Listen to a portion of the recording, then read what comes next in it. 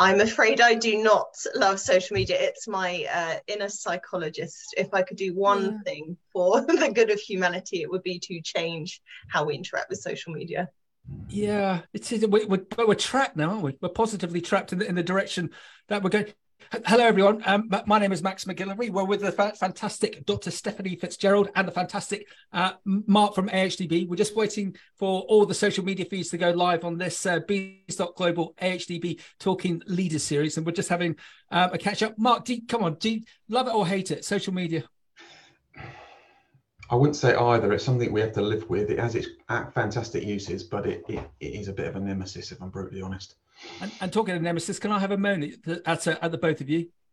Go on then. So I've got a puppy. So I've got my third Labrador on the go, and so far he has eaten the printer cable into ether cables. He's eaten the lighting block for my studio. Love him to bits. But I'm just wandering around with a dog whistle the whole time, and on speed dial to Amazon to replace all my bits and bobs. Mark, you've got dogs. Have you had similar? You're smiling. Have you had similar disasters?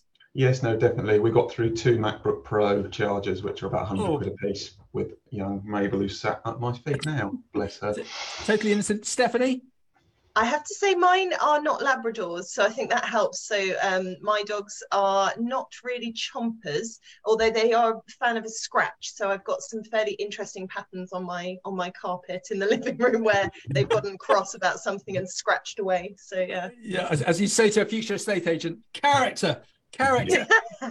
Right, like everyone, we're live. Woohoo! Beanstalk Global AHDB Talking Leaders Series with Dr. Stephanie Fitzgerald. If it's okay, I'm just going to give a bit of a background, Stephanie, to you, especially for those people listening on the broadcast. But we're live currently on LinkedIn, YouTube, Twitter, and Facebook. And today, what are we going to be talking about today, Stephanie and Mark? Health and Wellbeing Consultant at Soyo Ltd. Workplace well-being, the fuel for your engine.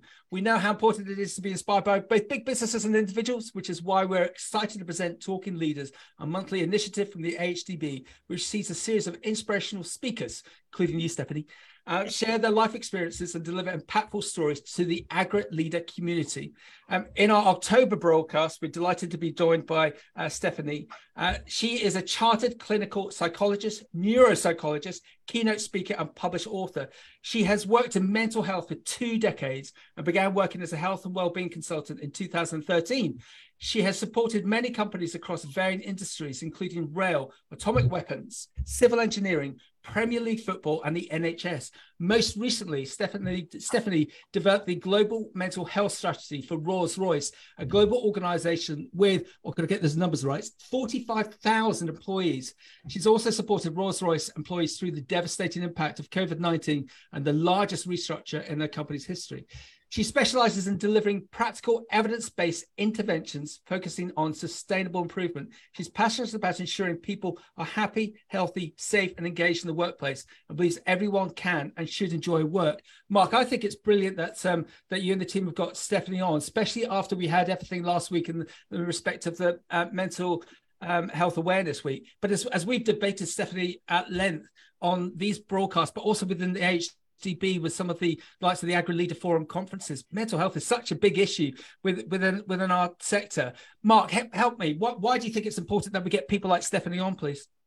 It's massively important. And if you look at some of the evidence and the research that we sit behind in the Agri Leader team, the Bridging the Gap report, one of the key pillars of that is leading self. And if you're not in your own best place and looking after yourself, then you can't lead your people and lead your business. So yeah, following on the week from Mental Health Awareness Week is why we've got Stephanie on board.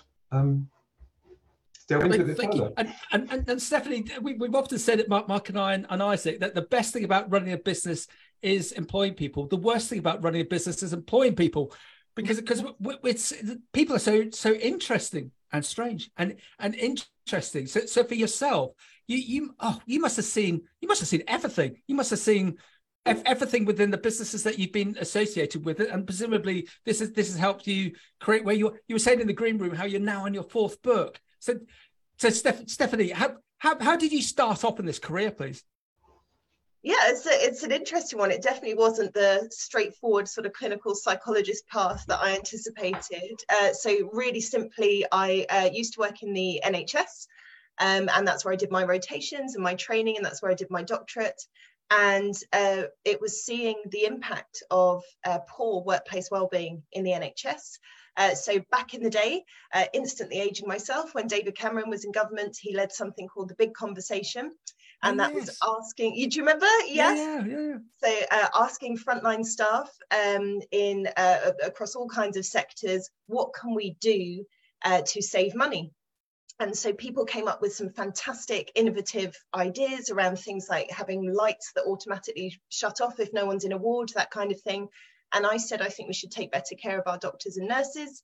I was the only person in the country that put forward something around well-being, because no one was talking about well-being at that point. And so I had £5,000 and 25 weeks to prove that taking better care of doctors and nurses would get patients home quicker, that they'd remain healthy and not need to return to hospital, and that I could reduce sickness absence. And spoiler alert, it worked. Wow. And so really that just ignited a passion in how do we take better care of our people, and how does that support wider impacts than just the individual? And I was hooked. And Stephanie, it's amazing, isn't it? Because when you think about it now, it just seems so obvious, because there's definitely been that societal change within business and socially, that we all look after each other now, and obviously we can do more. But it's not that long ago when we had Prime Minister Cameron in place, but the fact that you had to go in and you were the only person that actually thought about, well, don't worry about the machines or the machinery or it's the people. The people are most important. Yeah, definitely. It's a big shift. And I think certainly, I mean, you'll see it in farming and agriculture, you'll see it across so many different industries. There was a real tough it out mentality. Yeah. So people, when you started talking about well-being, certainly when I started to talk about well-being over 10 years ago, people would say to me, oh, you know, you're not at work to have fun. You know, it's not about well-being, it's about getting the job done.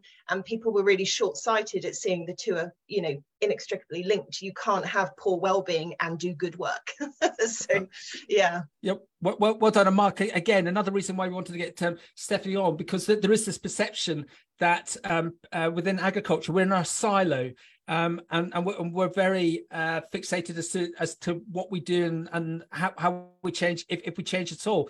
Mark, do you think that we do need to change, but that we do need to, we'll get into the nuts and bolts with Stephanie a little bit later, but we do need to adopt what we're going to learn from Stephanie to better our mental awareness, both individually and as businesses? Yeah, no, I think that 1% change in direction and that shift is something that we need, and it's not just for mental health, it's for all sorts of things. But yeah, the reason those parallels with the pieces of work that Stephanie did in other sectors just resonated massively with us in the AgriLeader team in terms of what we're seeing, witnessing, and hearing about in our great industry.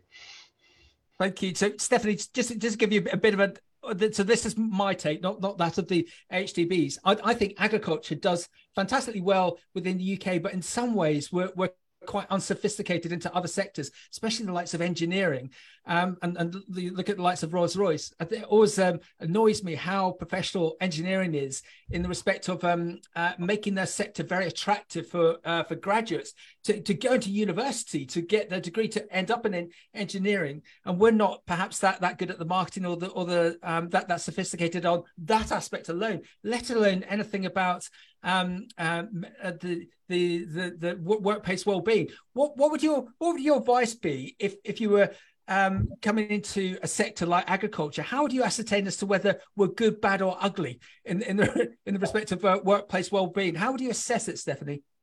It's a really good question, because it's often one of the first things I'm asked is people say, well, how do I measure this? Because well-being can feel a bit fluffy and I can't really get my hands around it. So, you know, what is it that I need to be measuring? And first and foremost, I would say, look at your safety data, which really surprises people because They think they separate out health and safety. But to put it really bluntly, happy, healthy, safe, engaged employees don't have accidents. If you're happy and healthy, if your stress levels are under control, if your nutrition's good, if you're healthy in the workplace, then you are safe. And if you are engaged in what you're doing, if your mind's not elsewhere, if you're not sort of thinking about other things, or you know, your mind's wandering, or you're very distracted, if you're engaged, then you are safe. So your safety data, and I really think of those as the 4 pillars of well-being. So happy, healthy, safe, and engaged, they all work together. So you can't be healthy if you're unsafe, for example. So your safety data, and that it doesn't need to be major accidents. It could even just be slips, trips, falls, those kind of things. But you'll notice yourself when you're more stressed, you experience life's inconveniences. So you spill your coffee, you knock into the furniture, you drop your car keys. All of those things are very evidence-based in the brain as to why we do those things when we're not engaged, we're not healthy, we're not sort of tuned in, and we're not happy. So for me, absolutely start with your safety data before you do anything else, because that's going to give you a broad picture. But you were saying there about being attractive, I think as well, advice that's just worth noting, university, I guess prospective university students, so students who are looking to study courses, absolutely assess the well-being element. It's now considered the #1 consideration. So even when people are viewing, you know, top tier universities, Oxford, Cambridge, they are assessing what's the well-being component on those courses, and sometimes choosing other less prestigious universities because the well-being component is better. And recent research said 45% of employees would be willing to take a salary cut in exchange for better well-being at work. So it's definitely not something to be ignored if you're looking at talent retention. Wow.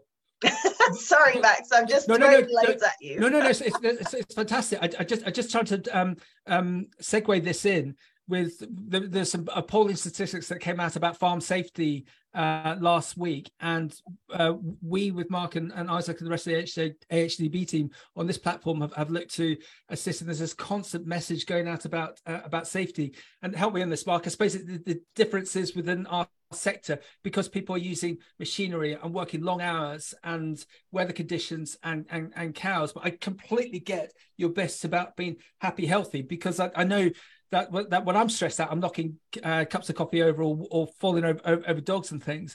But that's okay. But if I'm in a 16-ton tractor driving down a road, and I do likewise, it's going to cause more. Mark, this is really interesting about the safety levels. How can we segue this in, Mark? Do you think about workplace well-being and trying to get that positive message about health and safety within our sectors?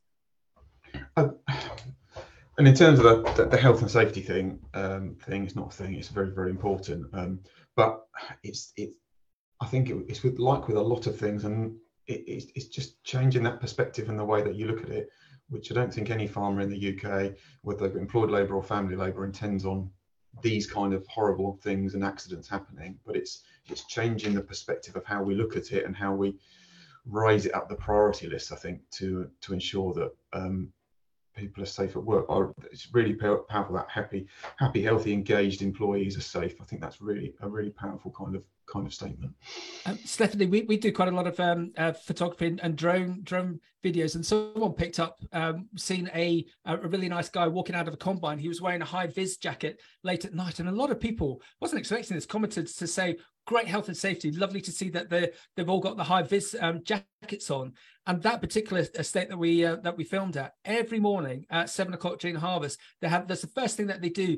They call it a health and safety meeting, but actually I think they should call it a well-being meeting, because just like, how is everyone? How was yesterday?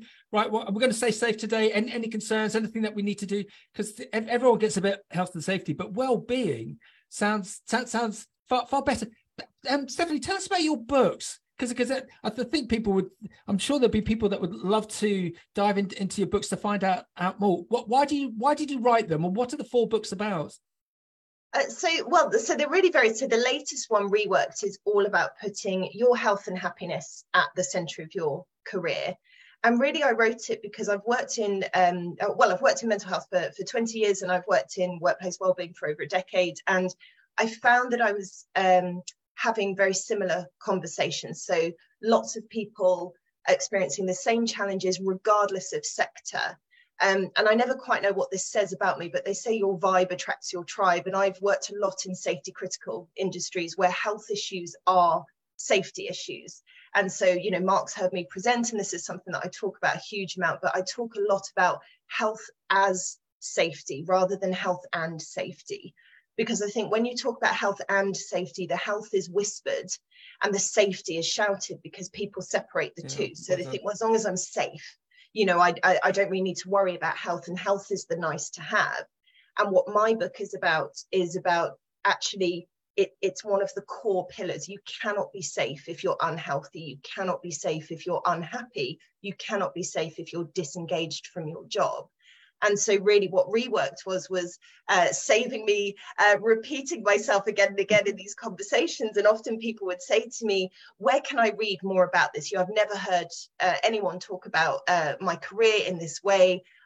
Where do I go for more information? And there wasn't anything. So I thought, well, I'd better write it down. Well done. And you know what I'm going to ask next. The recipe. What do you think is the successful recipe in the respect of that work-life balance, of being healthy, of being healthy? What's the sorry, Stephanie? What's the answer? What's the magic wand? Just let me find that magic wand. I put it here somewhere. Yeah. I will say, for me, I think it's really important not to separate the two. So I think that's the first thing. I think what we do sometimes is we see work as somewhere where we can't be happy, we can't be healthy. It's all about work, and we sort of get into our work mindset. And I like to talk about kind of work-life harmony rather than balance, because when I think about balance and we separate out work and life, what happens is the life bit becomes so squeezed. It becomes so pressured.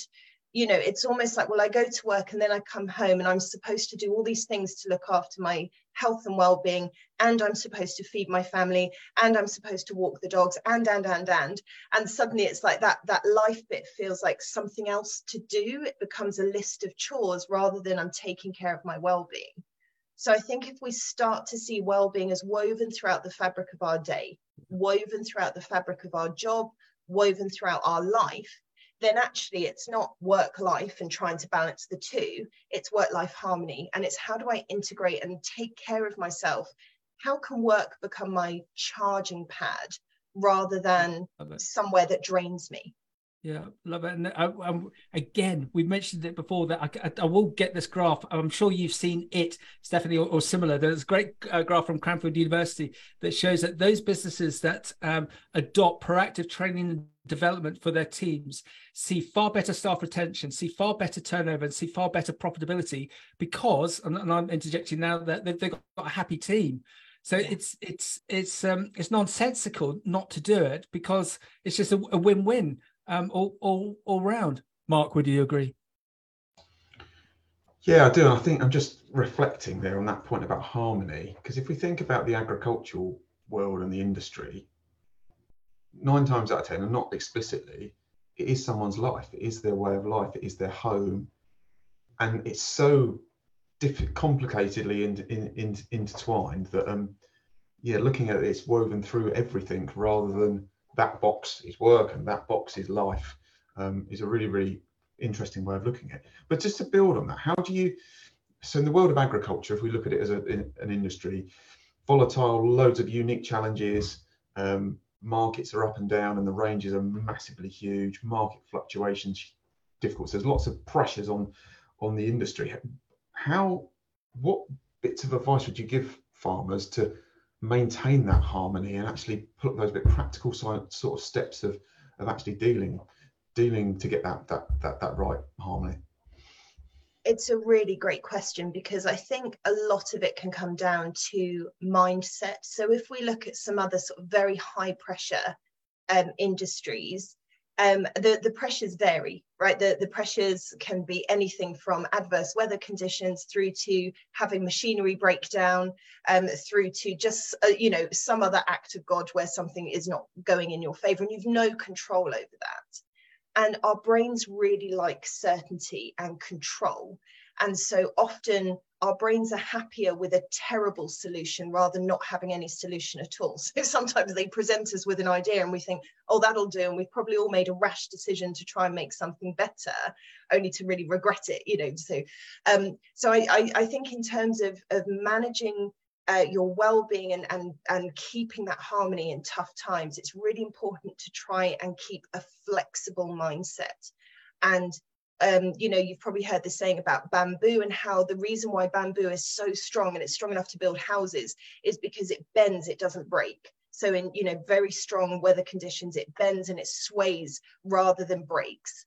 And that's how our minds can work. If we can train our brains to get comfortable with adapting and shifting and bending and moving with circumstances, that's much healthier for our brains to be able to then weave in a little bit of flexibility, a bit more spontaneity into our day, a bit more going with the flow. When we stay very rigid and this is my plan for the day, but now it's absolutely tipping it down with rain, even though it wasn't forecast, so I can't continue with that plan for the day, that can very quickly become quite depressing and anxiety provoking if we're very rigid in our thinking, because our brain says, no, that was the certainty, that's what I want to do, I don't like the change.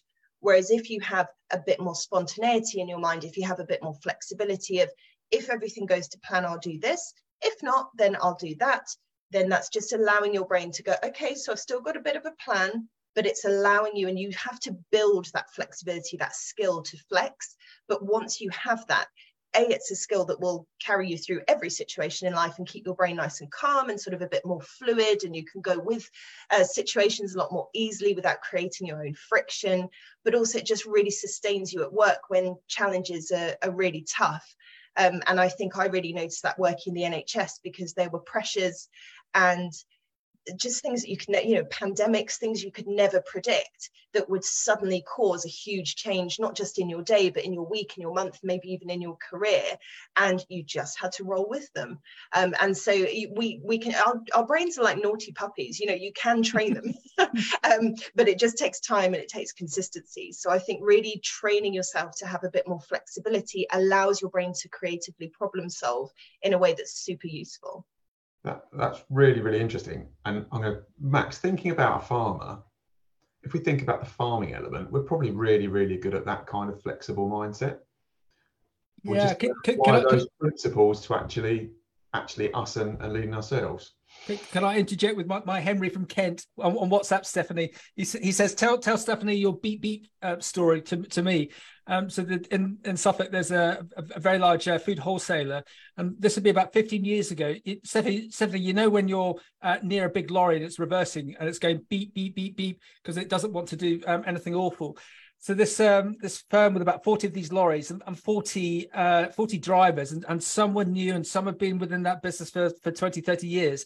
All the old guard didn't want to drive these new lorries because of this beep, beep, beep. I'm a professional lorry driver. I don't need a beep, beep, beep. And so the managers were like, well, we need this legislation. It's just the law. How are we going to stop all of this? And one of the younger managers came up with this idea, and he created a video where they managed to get the beep, beep, beeps interjected with some pop song of the day, and got these old boys dancing around their lorries. And now it's folklore within our area that they managed to persuade these guys. But so it's a lovely example. But you must have seen this, especially within the likes of Rolls-Royce, that you've got they've got managers who are going to be so enthusiastic about doing this, but then there's going to be other people who just see it as but perhaps don't enjoy being there, but just see it as a job to put money on the table, but they just don't want to get. How do you persuade those people, Stephanie, that we can help you, but you need to help us? People again, what's the mercurial magic dust on that one, please? I think it's really important to bring people along with changes. I think for me, I think probably for all of us. So let's say, Max, you and I are having a coffee, having a lovely time, and we decide, do you know what? We've had a really lovely catch up. Let's do this again soon, and we leave. That's a very different experience to we're having a lovely coffee and we were about to wrap it up, but the waiter comes over and says, you need to go. I need this table. Yeah, in one of those, we made the decision. So the outcome's the same, right? The outcome is we've gone. But in one, we feel we had the choice and we acted, we took responsibility and we made decisions. The other is someone's just telling us. And actually, bigger picture, it doesn't matter. We were going to go anyway, but it's very different to have change done to us. It's very different to have someone tell us what to do rather than us feel as though we've got a bit more control, a bit more of a grown-up interaction, rather than just being told. And I think the same applies with change. I think you need to bring people along with you when you're talking about change. It's not helpful to just say to someone, by the way, on Tuesday, we're now driving lorries that beep. So you've been a lorry driver for 40 years, you're hugely experienced, but now, now we're changing the system. Yeah. It's bringing people along with the change. And I think sometimes that's education, sometimes it's letting people know about new legislation or regulations, whatever it may be. Sometimes it's literally just saying to them, what's your view on this? What would bother you about this? How do you feel you can adapt to that? What can we do to support the integration? And just because some changes, particularly legislation, they're going to happen. You can't just say, oh, well, no one wants to do it, so we won't do it. But you can still bring people with you. And I think that's really key. And also, you look at your David Cameron scenario. If there's a manager of a large team, and he said to them all, right, we've got these changes coming up. What's everyone think? What's the suggestions? How can we make this better? There might actually be a Stephanie within that team who comes up with something that no one's ever contemplated with. And I just give you one I heard recently, which I thought was outstanding. That there's freezer stores. Bear with me on this one. Freezer stores are all at minus 18 degrees, and occasionally there's free electricity off the grid. And this big freezer business was working out, well, how can they capitalize on that?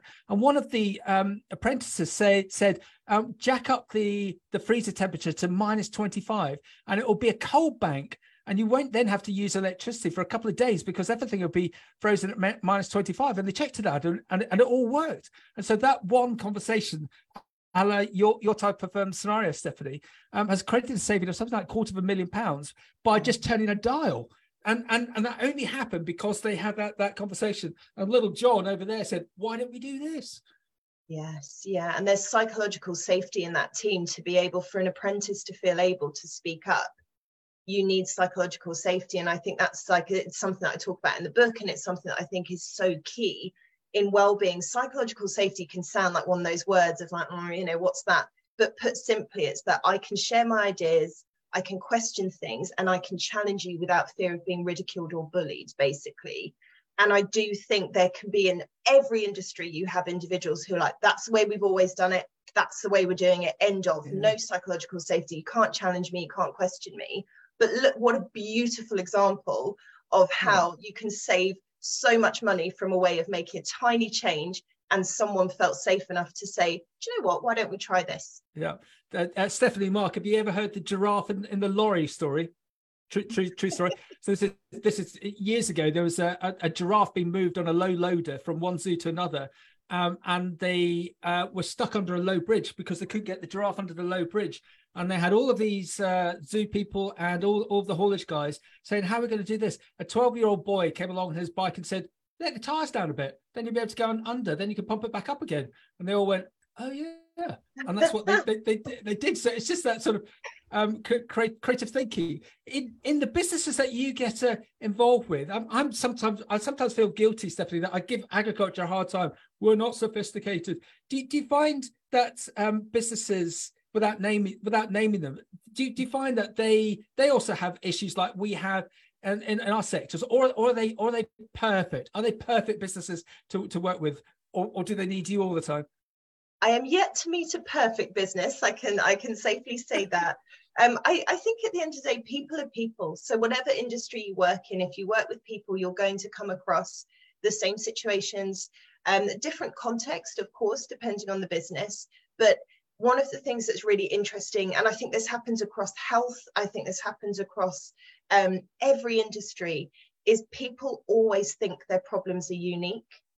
And it's often a bit of a shock to the system if I come in and say, oh yeah, everyone feels like that, or oh, don't worry, this is the same globally, or oh, actually, this is every business I've ever worked in has XYZ problem. And you see people like, oh, because there's something quite nice about being special and unique, people like it. But I will say, I think if you work with people, you mentioned at the beginning, Max, people are people, right? So wherever you work, whatever job you choose, whatever career you go into, it makes sense that we're going to experience some of the same challenges. And I think that's why network and community are so powerful. whether that's across health. So if we think about people, if you experience a health issue for the first time, one of the things that can really challenge you is feeling alone and not knowing where to turn. And then when you meet a community of people who are maybe experiencing the same challenge, you go, oh, okay, it's not just me. I've got this whole network of support around me. And I think that's particularly key in industries like agriculture, like farming, where people can be so alone and can spend hours and hours and hours of their day, sometimes days of their week, sometimes weeks of their month alone, not interacting with others, or maybe interacting for a couple of minutes. And actually it's recognizing networks. And so, even sessions like this are so powerful at bringing people together to think together, to problem solve together. But that network and community piece, I just think, is so vital to support each other. Yeah, and there was a study that recently that came out that showed that if you have had a successful relationship with your co-workers, and you've got a successful relationship with all your family, you'll live longer. So that's been proved in that respect. And it's interesting you say about the talking bit. If there's one thing Mark and I can tell you about the agricultural sector, the farmers, Mark, they're never off their phones, are they?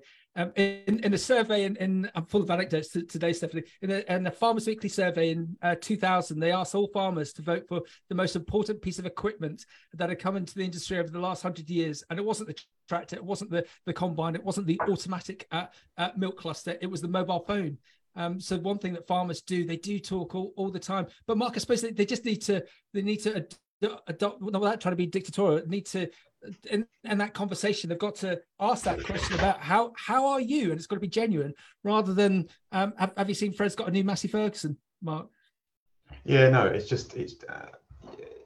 asking how you are, and we thrive on relationships, don't we? We thrive on trust and togetherness, and that's all people want to be. Is want to be together with people, however loud, quiet, noisy that you are. There's that piece that benefits that, and I think that's only reflected. I'm just thinking here that there'll be people today out and about around the country that might work for big farming businesses, but be sat in a tractor or sat in a dairy office managing their day-to-day basis, where they don't necessarily speak to anybody or have that togetherness in some way, shape, or form. Which I've got a really good friend who farms now in Hertfordshire, and he used to wind us all up as a group of mates, because he used to phone you up of an evening and you'd be on the phone for hours. It's, oh no, such and such is on the phone. But it's because he'd been sat in his tractor all day and he hadn't spoken to anyone, and all he wanted to do is chew the fat a bit and just get a bit of a sounding board from you, which potentially other people might take as for granted on a day-to-day basis. What he needs to do, Mark, is read Stephanie's book. And talking of Stephanie's book, have you got any case studies? I hate that. And any sort of success stories that you've been involved in? Because one thing that we've picked up on this, Stephanie, is that people love anecdotes. Have you got anything that you could share about where you've walked into a business, seen something, and been able to create a bit of success, and been able to walk away knowing that they've adopted what you've implemented? Yeah, definitely. I mean, gosh, yes. Thankfully, lots of success stories. So it's a nice one. I get that. So something that I think is really helpful to understand, and I'll give a case study to sort of illustrate this point, but is recognizing that health and well-being is not an optional extra. It's how you get things done. But often, in the same way with any safety issue, if something goes wrong, often the answer lies in your health and well-being, rather than because something's wrong or inherently wrong with how you're doing your work. So I'll give you an example. So working with engineers, a huge part of my career has been spent working with engineers, very experienced, very qualified engineers. And there was a chap who dropped, now I'm not an engineer, so I won't try and remember all the complicated names of this, but essentially dropped a tool into a machine that he'd worked on for many, many years, was very familiar with. And the protocol when you drop a tool is that you shut the machine down, you allow it all to cool, you make sure there are no moving parts, then you get the correct tool to retrieve whatever it is you've dropped, then you check everything again and you restart it. So fairly straightforward. He's been doing this for decades. And on this particular occasion, this engineer dropped a tool and put his arm into the machine to retrieve it. Now, he didn't lose his arm, thankfully. He was badly injured, as you'd imagine. Luckily, someone saw what he was doing and pulled him out immediately. So what he got were kind of, secondary grazes and that sort of thing, but could have very feasibly lost his arm like that. Everyone was going mad. So everyone was, health and safety forms. So, you can imagine the sort of chaos that sort of incident causes. And they brought me in because they didn't know what else to do, basically. So, Steph, come and sort this out. And I say this very respectfully, but he was a gentleman of a certain age and of a certain build. And I started to talk to him and I said, okay, so have you noticed any other risk-taking behaviours recently? And he said, no, I'm not a risky person. I said, do you ever run amber lights? And he said, well, yeah, actually. I said, have you crossed a road recently and not quite given yourself enough time? And he said, well, yeah, but everyone does that. I said, okay. I said, have you been tested for type 2 diabetes? Oh, wow. And he said, what are you talking about? And I had to very gently say, he was of a certain age. He was quite overweight. And I said, I think what may be happening is that your blood sugar is very destabilized, because this was so out of character. He'd never done anything like this before.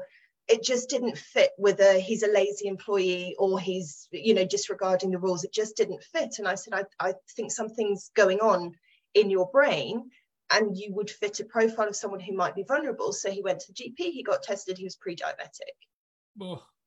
That is an example of the simplest solution. So not only did that save him future health issues, but that saved his job because no one understood what was going on. And why would they? Why would you automatically go to that? But if you start to think of health issues as safety issues, then you start to think of health solutions to safety problems. And this was an example where their risk profile, so the reason why the blood sugar is relevant is it changes the risk profile, that you're more prone to taking behaviors. Yep.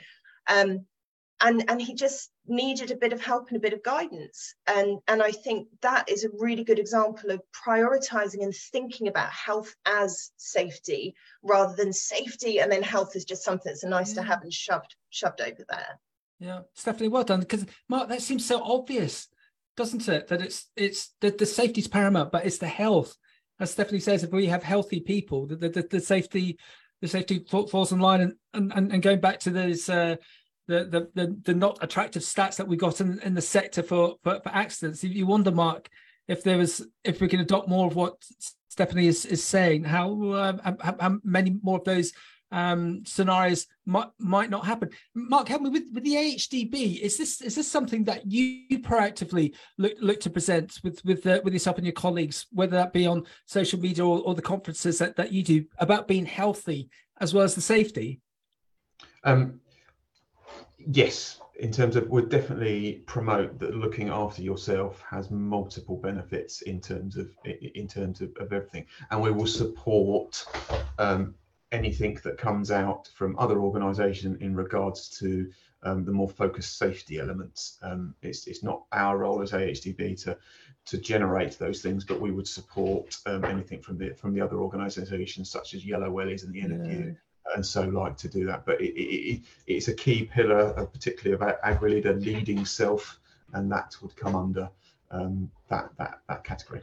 And Mark, you think of your agri-leader forum, which was held in person this year. Stephanie, it was a great conference attended by, help me, Mark, some 250 people, and they had some great speakers. Mark, help me, who was the speaker that within a minute and a half got everyone standing on tables? It was just amazing, and he was about showing how you can create a difference in the workplace in an interesting, motivational manner. Go on, Mark. That was Jamil Qureshi. So this chap, Stephanie, he just had he was just showing people how you can take a team and take them through to that next level. Stephanie, with I sort of want to say, I want a list of 10 things from you, but it's not appropriate to ask you. But the sort of and you must get asked this all the time. Stephanie, you're brilliant, but we can't have you in here every day. Give me the things I need to say to the team every morning. It's not appropriate, but what would your advice be to our sector from what you've learned? If you could give us just what if you were running a farming business, what would you look to do with your team, be it on a daily or weekly, monthly basis, that perhaps some of these businesses aren't doing at the moment? What? So the sort of top tips, I like it. Yes. Well, I think definitely that the start by stopping. So start by stopping is my mantra for everything, for life, if you like. So often when we're very busy and we're under high pressure and we are just keep going, eyes down, head down, just keep going.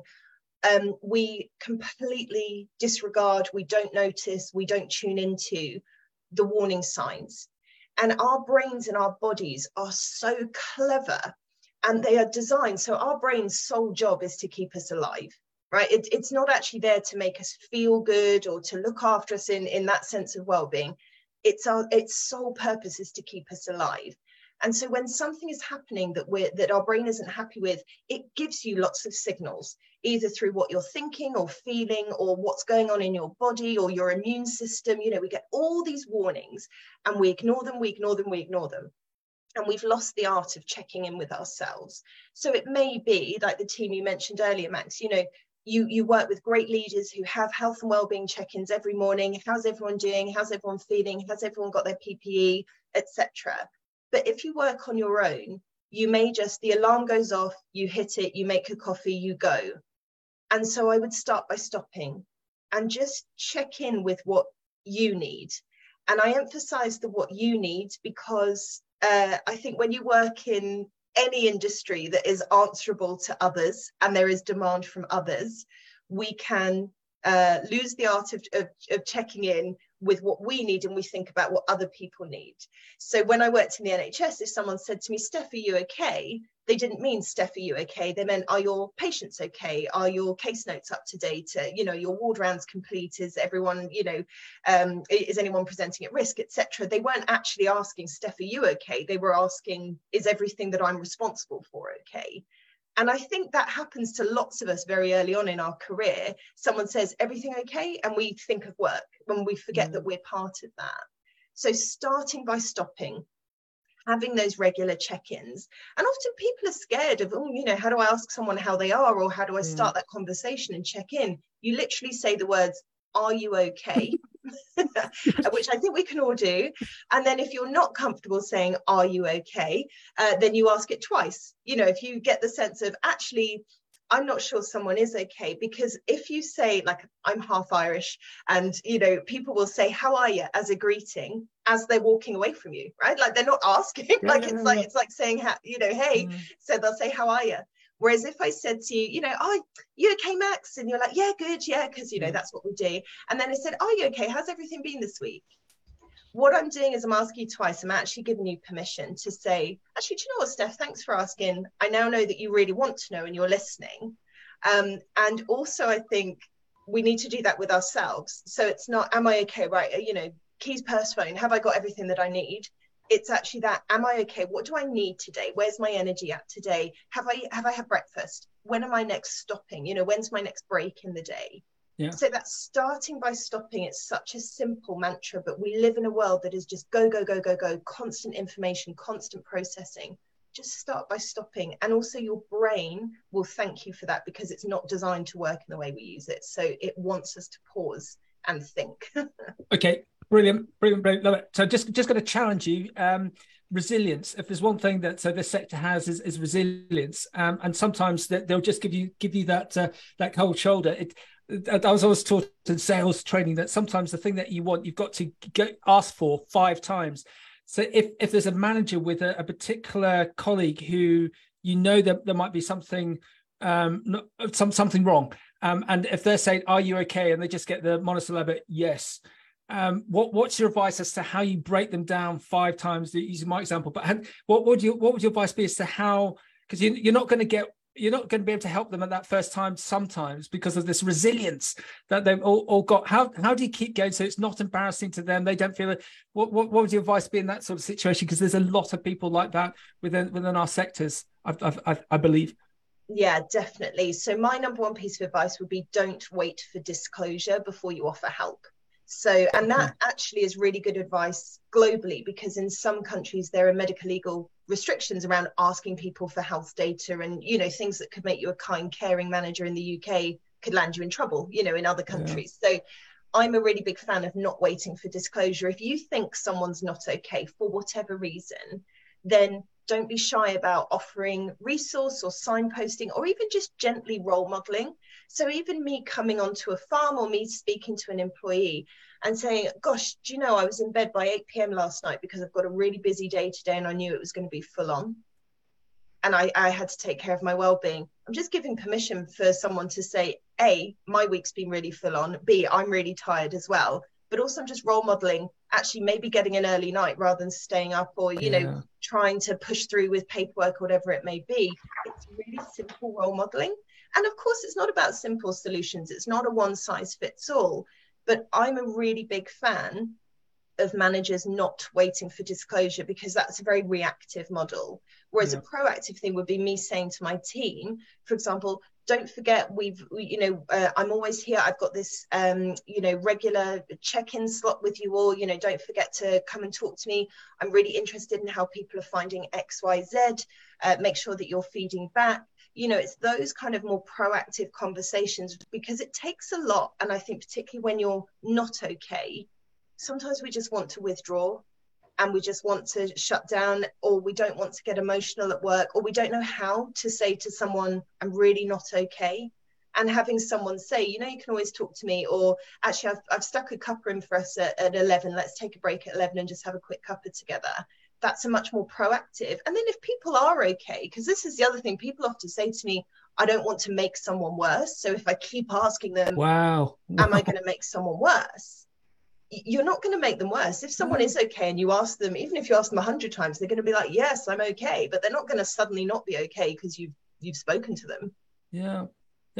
And so then, here goes my big word of the day. My juxtaposition here is that this whole element of being healthy within the business.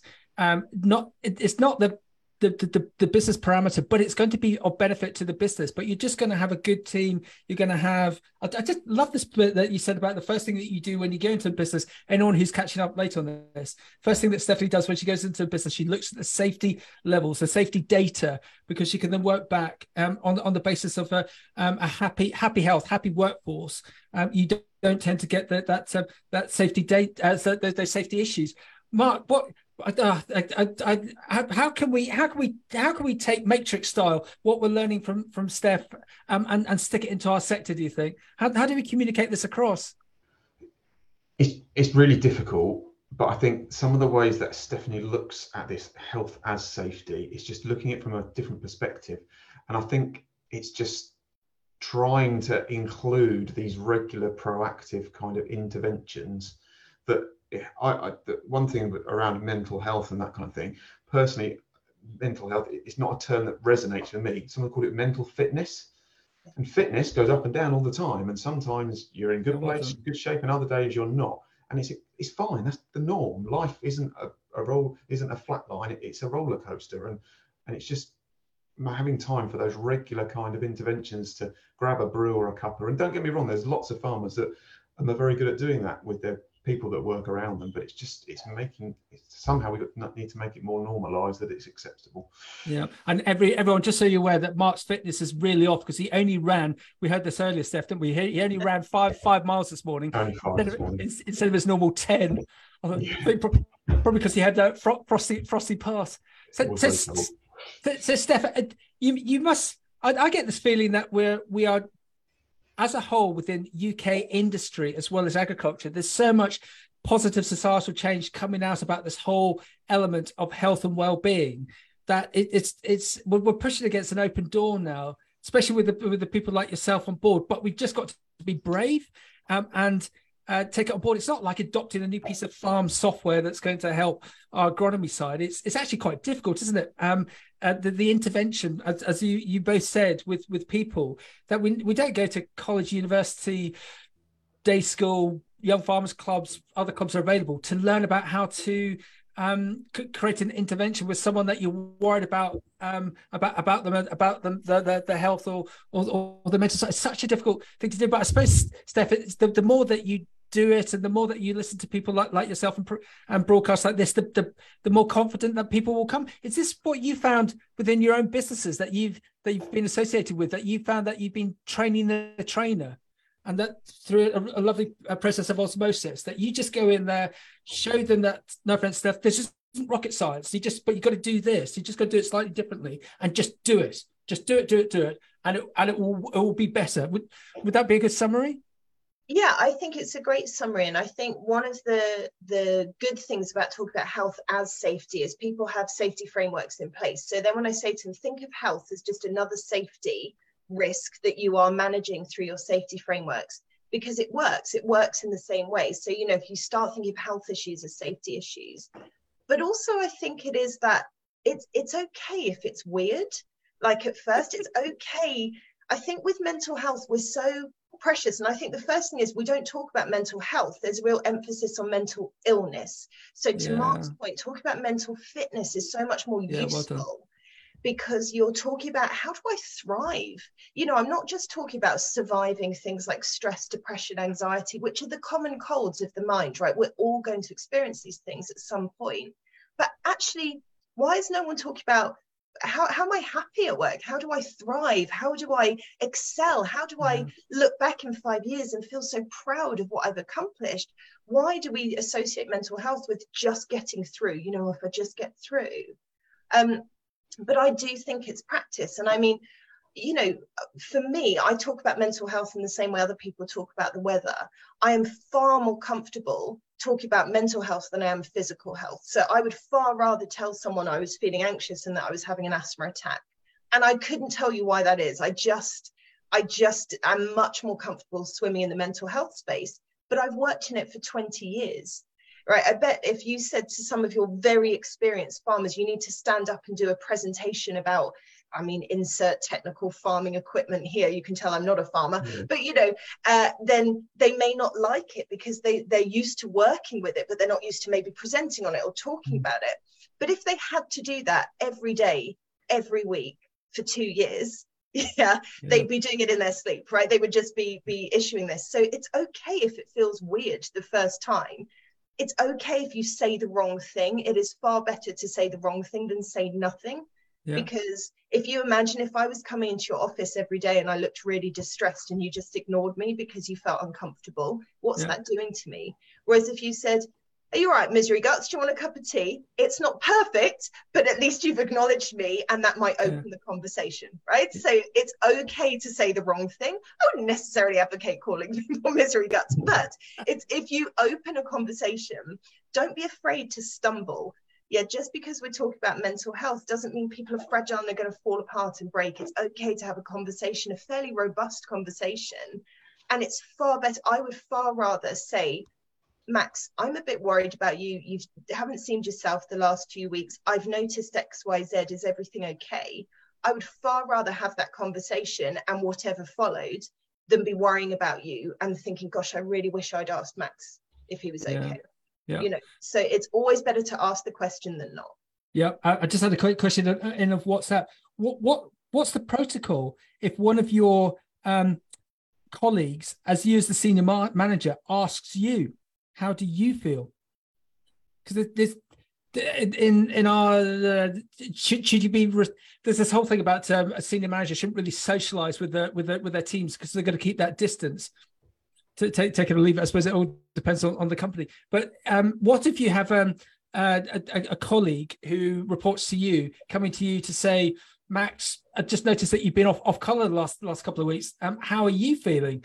How do you ever come across that sort of situation? Because is that even more awkward? Because I might be doing the appraisals of this individual. I might be dictating their career, their salary levels, and they're coming to me wanting to know, walking into my sort of personal space. Do you ever come across that sort of situation?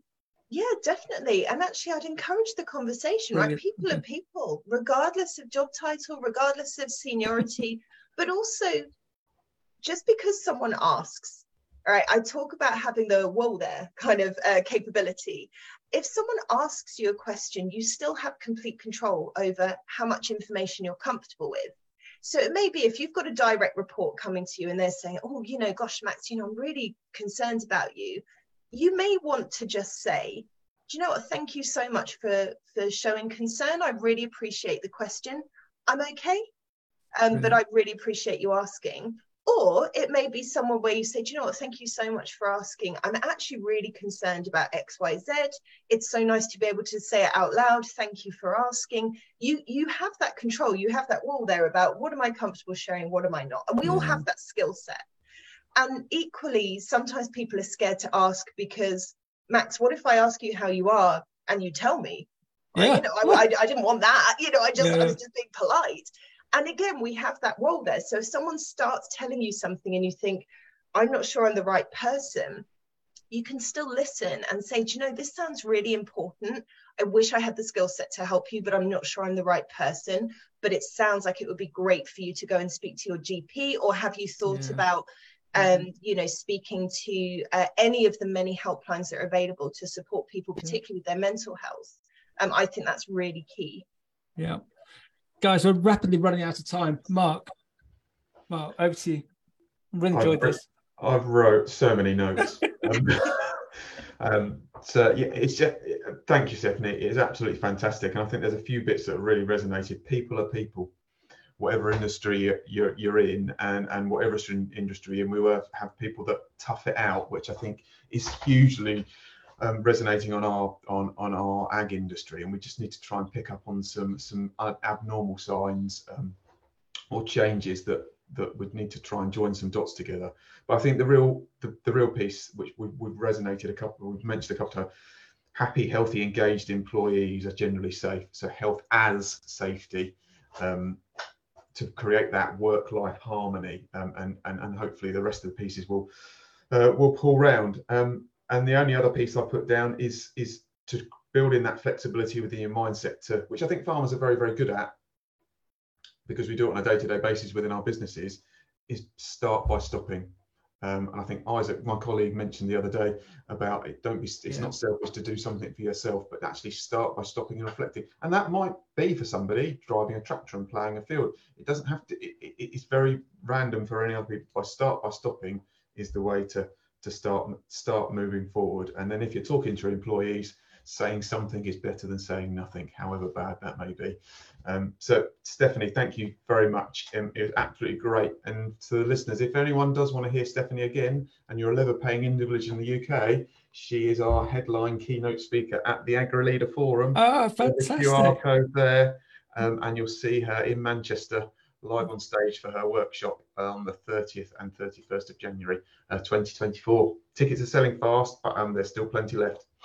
Thank you very much, Stephanie. And Stephanie, can you tell us where we can get your book, please? And can we just have the title again? So the title is Reworked, Putting Health and Happiness at the Centre of Your Career.